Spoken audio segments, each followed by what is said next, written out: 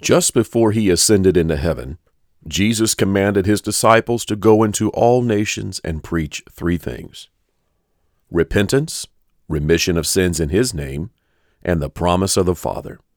What did he mean by that? And how was the Father's promise fulfilled? Are you ready to face the truth? Face the Truth is the weekly podcast of the Truth Church of Olathe, Kansas. Now here is your host and Bible teacher, Pastor Gregory Riggin. Thank you, Brother Goff, and thank you to everyone who is listening. I trust that today's episode will be a blessing to all of those who tune in. Several times since I began this podcast, I've made reference to some of the last words Jesus spoke to his disciples before he ascended into heaven. In that conversation, Jesus specifically told his disciples to preach three things. Inasmuch as we've covered two of those, repentance and remission of sins through baptism in Jesus' name, in previous episodes, we need to once again examine his words so that we can discuss the third part of this command. Let's turn to Luke chapter 24, verses 46 through 49. And he said unto them, Thus it is written, and thus it behooved Christ to suffer, and to rise from the dead the third day, and that repentance and remission of sins should be preached in his name among all nations, beginning at Jerusalem. And you are witnesses of these things. And behold, I send the promise of my Father upon you. But tarry ye in the city of Jerusalem until ye be endued with power from on high. Now, according to that last verse, verse 49, the third aspect of the instructions given to the apostles was that they were to preach the promise of the Father. Of course, that statement in and of itself, while obviously clear to the apostles who heard it, provides no definition as to what the promise is. Thus, it requires us to search the Scriptures in order to know the exact promise to which Jesus referred. While there are many promises the Father has made, Luke identifies which promise was to be part of the true apostolic teaching. The book of Acts, which was also written by Luke and basically picks up where the Gospel of Luke leaves off, identifies that promise in the very first chapter, Acts 1, verses 4 and 5. And being assembled together with them, commanded them that they should not depart from Jerusalem, but wait for the promise of the Father, which, saith he, ye have heard of me. For John truly baptized with water, but ye shall be baptized with the Holy Ghost not many days hence. Thus it is abundantly clear that the specific promise of the Father to which Jesus referred in Luke 24 was the baptism of the Holy Ghost. Jesus said the thing that ought to follow being baptized with water is being baptized with the Holy Ghost. Of course, Jesus was not alone in making this connection. His forerunner, John the Baptist, taught the same principle. He said in Matthew 3:11 that Jesus would baptize you with the Holy Ghost and with fire. However, to trace this promise to its roots, we have to go to prophecies made long before the New Testament was written. The fact is, the Old Testament also has a lot to say about the promise of the Father. Ezekiel 36, verses 26 and 27, A new heart also will I give you, and a new spirit will I put within you. And I will take away a stony heart out of your flesh, and I will give you an heart of flesh. And I will put my spirit within you, and cause you to walk in my statutes, and you shall keep my judgments and do them. God knew that on his own, man was unable to keep the commandments the Lord expected him to keep. Furthermore, God wanted to change mankind so that living as God wanted him to live was not a matter of keeping a written list of do's and don'ts. Therefore, God promised to provide man with his Spirit, empowering humanity to walk in God's statutes, identifying this as his new covenant. Jeremiah 31, verses 31 through 33. Behold, the days come, saith the Lord, that I will make a new covenant with the house of Israel and with the house of Judah, not according to the covenant that I made with their fathers in the day that I took them by the hand to bring them out of the land of Egypt, which my covenant they break, although I was an husband unto them, saith the Lord. But this shall be the covenant that I will make with the house of Israel. After those days, saith the Lord, I will put my law in their inward parts and write it in their hearts, and will be their God, and they shall be my people. Now, as we pointed out in our podcast on baptism, Holy Ghost is not a name, it's a descriptive title. When one considers this title, it should come as no surprise that the purpose of this promise was to provide man with the Spirit which would make him holy. Although the Greek word used throughout the New Testament can be translated as spirit, the King James translators chose to use the word ghost in most instances where it referred to the spirit which would indwell the hearts of believers. Personally, I believe this was a wise choice inasmuch as it helps us to understand exactly what this spirit is. In the English language, we recognize a ghost as the spirit of one who has departed. That is exactly what the Holy Ghost is, the spirit of one who departed. That's why Jesus said he had to go away before the Holy Ghost would come. John 16:7. Nevertheless, I tell you the truth. It is expedient for you that I go away. For if I go not away, the Comforter will not come unto you. But if I depart, I will send him unto you. A detailed explanation of this concept is much more than I have time to provide in this podcast. Suffice it to say for now, however, Jesus was not implying that he had to go to heaven so a different person could come back. In fact, he said just the opposite. John 14:18, I will not leave you comfortless, I will come to you. When Jesus spoke of the Comforter in chapter 16 of John, he was not making reference to a person in the Godhead which was separate from himself. In fact, he was not making reference to a person at all. He was speaking of a spirit, his spirit. He had already told his disciples in chapter 14 that he was the one who would come to comfort them. Therefore, the Comforter, which is the Holy Ghost, that's John 14:26, is simply the spirit of the one who went away. The spirit of the Holy One who departed is called the Holy Ghost. The good news is the promise of the Holy Ghost is for everyone who believes as the Scripture hath said. In John chapter 7, verses 37 through 39, we read, In the last day, that great day of the feast, Jesus stood and cried, saying, If any man thirst, let him come unto me and drink. He that believeth on me, as the Scripture hath said, out of his belly shall flow rivers of living water. But this spake he of the Spirit, which they that believe on him should receive. For the Holy Ghost was not yet given, because that Jesus was not yet glorified. It's important that you recognize the overriding theme of the message the apostles were instructed to preach. It should be obvious that since the Lord's purpose in coming was to seek and to save that which was lost, according to Luke 19:10, the message he gave his followers was intended to fulfill that very purpose. Repentance, remission of sins in his name, that is water baptism, and the promise of the Father, as we read in Luke 24:47-49, are the requirements necessary for a person to be saved.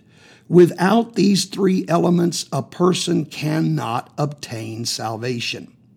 And just as we've shown in previous podcasts that repentance is required and water baptism in Jesus' name is essential, so this third part is just as necessary.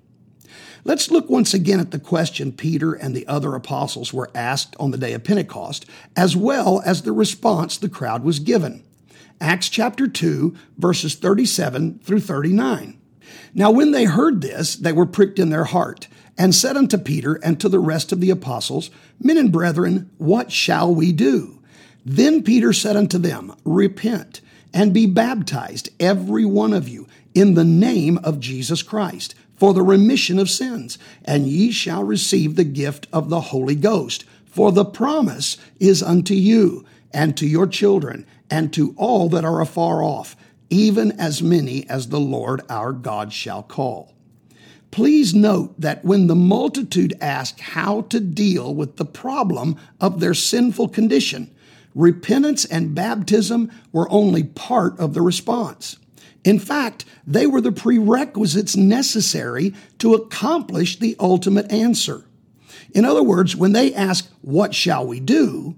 Peter's final response was, "Receive the gift of the Holy Ghost."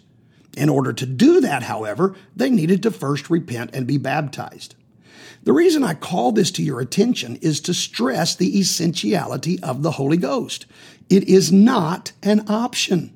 Without it, you have not really addressed the issue of your lost condition.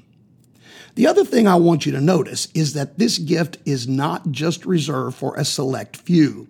The apostle said the promise is to all that are afar off, even as many as the Lord our God shall call. There are no exceptions.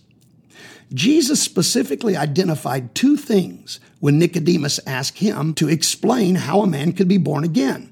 Therefore, without both of these things, the new birth has not been accomplished. John 3, verses 3 through 5. Jesus answered and said unto him, Verily, verily, I say unto thee, except a man be born again, he cannot see the kingdom of God. Nicodemus saith unto him, How can a man be born when he is old? Can he enter the second time into his mother's womb and be born? Jesus answered, Verily, verily, I say unto thee, except a man be born of water and of the Spirit, he cannot enter into the kingdom of God. The new birth then requires both a birth of water, which is baptism in Jesus' name, and a birth of the Spirit, receiving the Holy Ghost. Inasmuch as this was the Lord's definition of being born again, we cannot modify it or change it in any way. Now, there are many churches today which teach the Holy Ghost resides within a person the moment they believe. Others teach it happens the moment a believer is baptized. Both of these concepts are contrary to Scripture, since the Bible clearly gives examples of those who did both, that is, believing and being baptized, but who had definitely not been filled with the Spirit. First, let's consider the Samaritans in Acts chapter 8. It's abundantly clear that although they had believed and been baptized, they received the Holy Ghost as a separate and distinct experience. Acts chapter 8, verse 12. But when they believed Philip, preaching the things concerning the kingdom of God and the name of Jesus Christ, they were baptized, both men and women. That's verse 12. Now let's go to verses 15 through 17. Who, when they were come down, prayed for them that they might receive the Holy Ghost. For as yet he was fallen upon none of them, only they were baptized in the name of the Lord Jesus. Then laid they their hands on them, and they received the Holy Ghost. So these people believed and were baptized in verse 12, but they did not receive the Holy Ghost until verse 17. Another example is found in the conversion of the Ephesian disciples in Acts chapter 19. We'll see that these men also received the Holy Ghost independently from the moment they believed or the moment they were baptized. Acts 19, verses 1 and 2.